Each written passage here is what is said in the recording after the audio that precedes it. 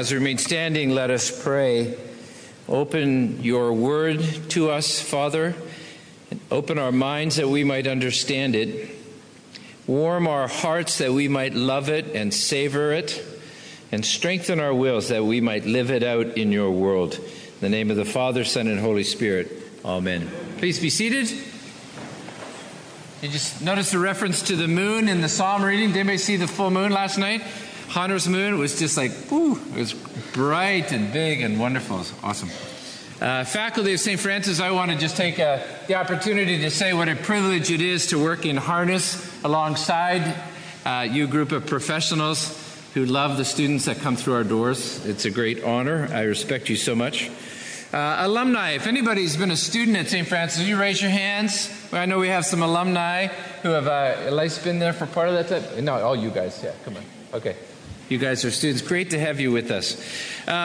If you were to choose a reading out of the scriptures for Episcopal School Sunday, it'd be hard to do better than the epistle we have today from 2 Timothy. So I invite you to take your bulletin and open it up and have a look at it with me as we work through it. Would you open that up to 2 Timothy chapter 3?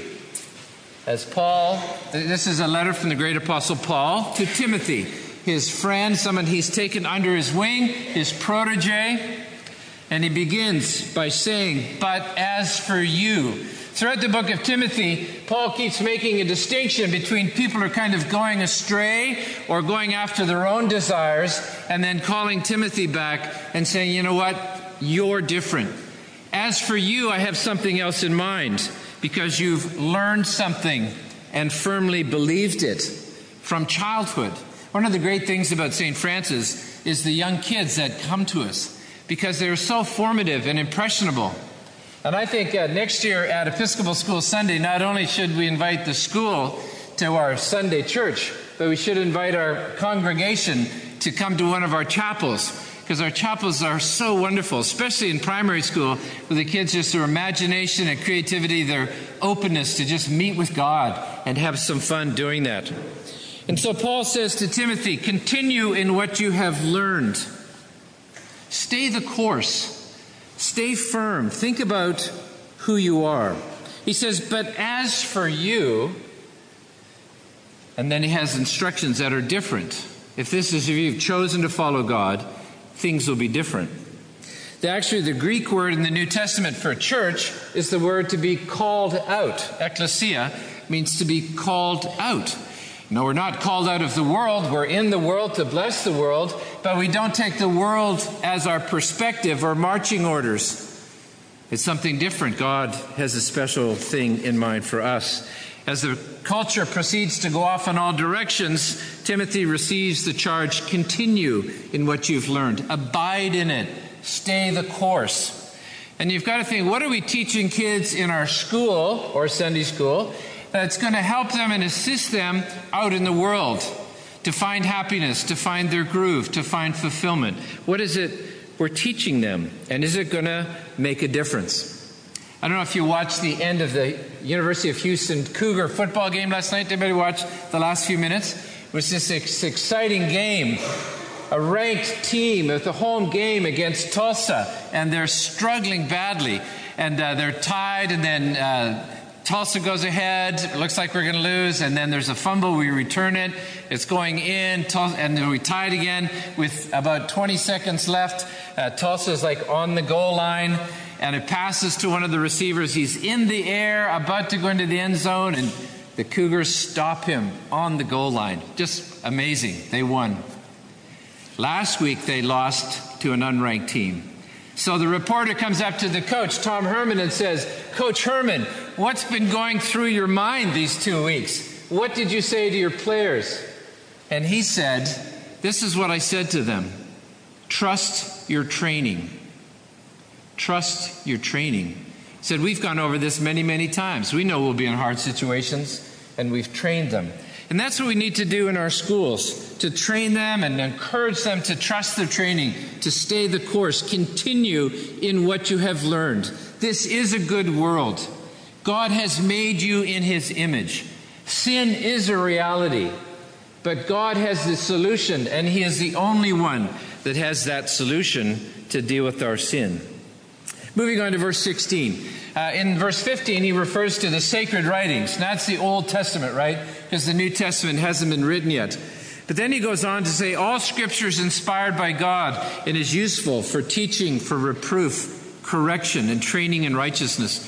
I had a parent a couple years ago ask me over coffee, Father Wismer, do you use the Bible in your religion class? And I said, that's all we use. That's our textbook. That's what we do. In primary school and lower school, we expose them to stories and characters and truths, sort of a scattered effect. I said in middle school, we try to bring it all together and show them how it fits together, how it makes sense, how it works. It's sort of like taking all the parts of a car, looking at them individually, but then having to put them together. Will the car take me somewhere? Will it work? So yes, we do use the Bible. They have a religion class each week and 2 chapels. On top of that, we offer Bible study for our middle school students before school. We have almost 300 students in our middle school. And on a normal week, we have over 100 of them come for extra Bible study. Yes, we feed them donuts. But they come and for half an hour dig a little deeper into God's Word. So it's a real excitement. I had the privilege of being a personal assistant to someone named John Stott, and he wrote 35 books. He was a chaplain to the Queen, and in 2005, Time magazine said, estimated that he was one of the most 100 influential people in the world. And at the end of his life, in 2007, he published his last book. And in his book, he said, this will be my last book. I want to say the things that I think are important. And it's called The Radical Disciple. And it's radical not in the sense of I'm going to change everything, because the Latin root for radical means the root. What's the essence of the faith? What do Christians need to know to be a disciple? And what we're reading right now in Paul's letter to Timothy are the Apostle Paul's last published words, probably. This is probably written weeks or months before his execution, which he would have known was coming.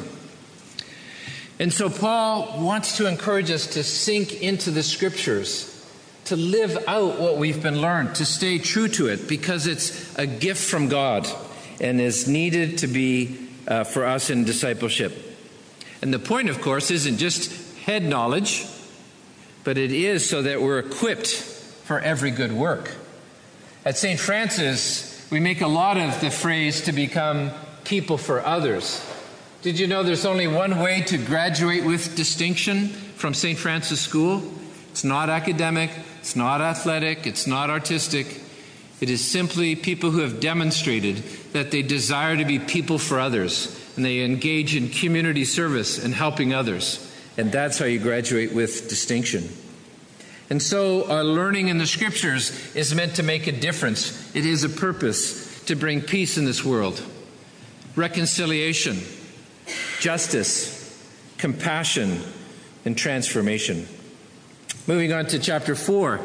In the presence of God and Christ Jesus, who is to judge the living and the dead, in view of his appearing and his kingdom, I solemnly urge you, proclaim the message.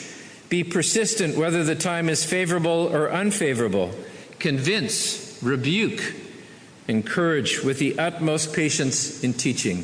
That's what our teachers need sometimes, utmost patience in teaching. This week we had their groundbreaking, as Susie alluded to, groundbreaking of our first building for the high school. We had a big party, we had a pep rally, and then a football game, and lots of kind of festivities. And it made me think about what we do in church on a Sunday. I love pointing out to our students that the Sabbath is Friday night to Saturday night. I grew up thinking that Sunday was the Sabbath, day of rest. So when I went to church, I expected to get a little rest, especially if the sermon was boring. I could have a little snooze, get rested, lick my wounds from the week, all be good. So I asked the kids, well, why do Christians gather on Sunday morning then, if it's not the Sabbath? They're usually not quite sure why we do that. And then one of them usually puts up their hand, it's the day of resurrection. I said, yes, it is. Our Sunday morning is not like the little meeting at the end of the game where the coach huddles with the players and said, okay, what do we do right? What did we do wrong? Now go get a shower, have something to eat, and go home. No, our Sunday morning is meant to be like the pep rally. It's where we remind each other who we are. We sing the songs, we hear the readings, we say the prayers, we fellowship together so we can get excited and take this out into the world. This so desperately needs it. The fellowship and the faith and hope and joy that's out there. So this is meant to be like a pep rally.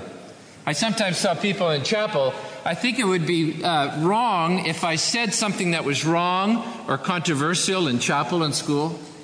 I think it would be even more seriously wrong if I made the gospel boring. The gospel boring. There's a lot of talk about rebuking. Turn back in your bulletins to the prayer of humble access. I just think if we read this on page 2 at the top. I think if we read this prayer and really believed it, we would kind of be shaking in our boots. Almighty God, to whom all hearts are open, all desires known, and from whom no secrets are hid. There's a lot of secrets in my heart that I'd sure like to keep hidden from God. Do I really believe he knows everything that's going on in here? Because if he does, I do probably need to be rebuked from time to time. The church needs to reclaim its moral authority to say what's right and to say what's wrong. There was a Greek philosopher named Epictetus, and he drew a contrast between a false philosopher who's just out for his own glory and a real philosopher who sought for the good of his hearers. He said, the invitation of the real philosopher is, I invite you to come and be told that you are in a bad way, that you care for everything except what you should care for, that you do not know what things are good and what are evil, that you are unhappy and unfortunate. The philosopher's lecture, he said, should be like a surgery. When you go away, you ought to have felt not pleasure, but pain. And someone else went on to say to Socrates, Socrates, I hate you because every time I meet you, you make me see who I am. Students in our school, students are longing for a teacher who loves them, who will correct them. Athletes who want to become good athletes look for a coach who loves them enough to tell them what they're doing wrong and what they should be doing better. Sick people who know they're sick want to go to a doctor who will tell them that they are sick and that they have a procedure for it, and although it may be painful, they can cure them. When we come to church, we are reminded of these things. That God is a good God. We are made in his image. Yes, we have faults and we have sinned, but there's a solution, and we can get right with God. Look at the Jeremiah passage just briefly.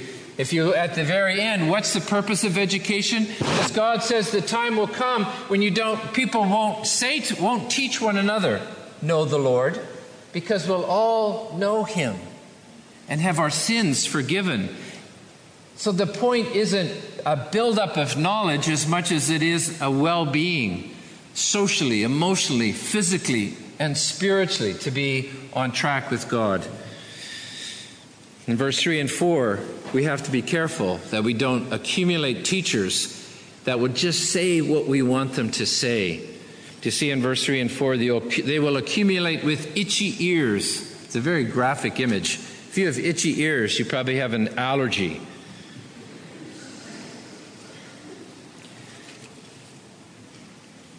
Verse 5, as for you, do the work of an evangelist, carry out your ministry.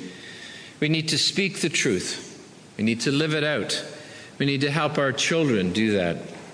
Here in the epistle this morning, we see the great apostle Paul giving final challenging instructions to his protege Timothy, inspiring him to stay true to the message of the Bible. He says the same thing to you and to me this morning. As we look back on this Episcopal School Sunday, we look back on a rich history of 60 years of God's blessing. And we look forward down the future to see what God will do. We have an opportunity to be a part of that.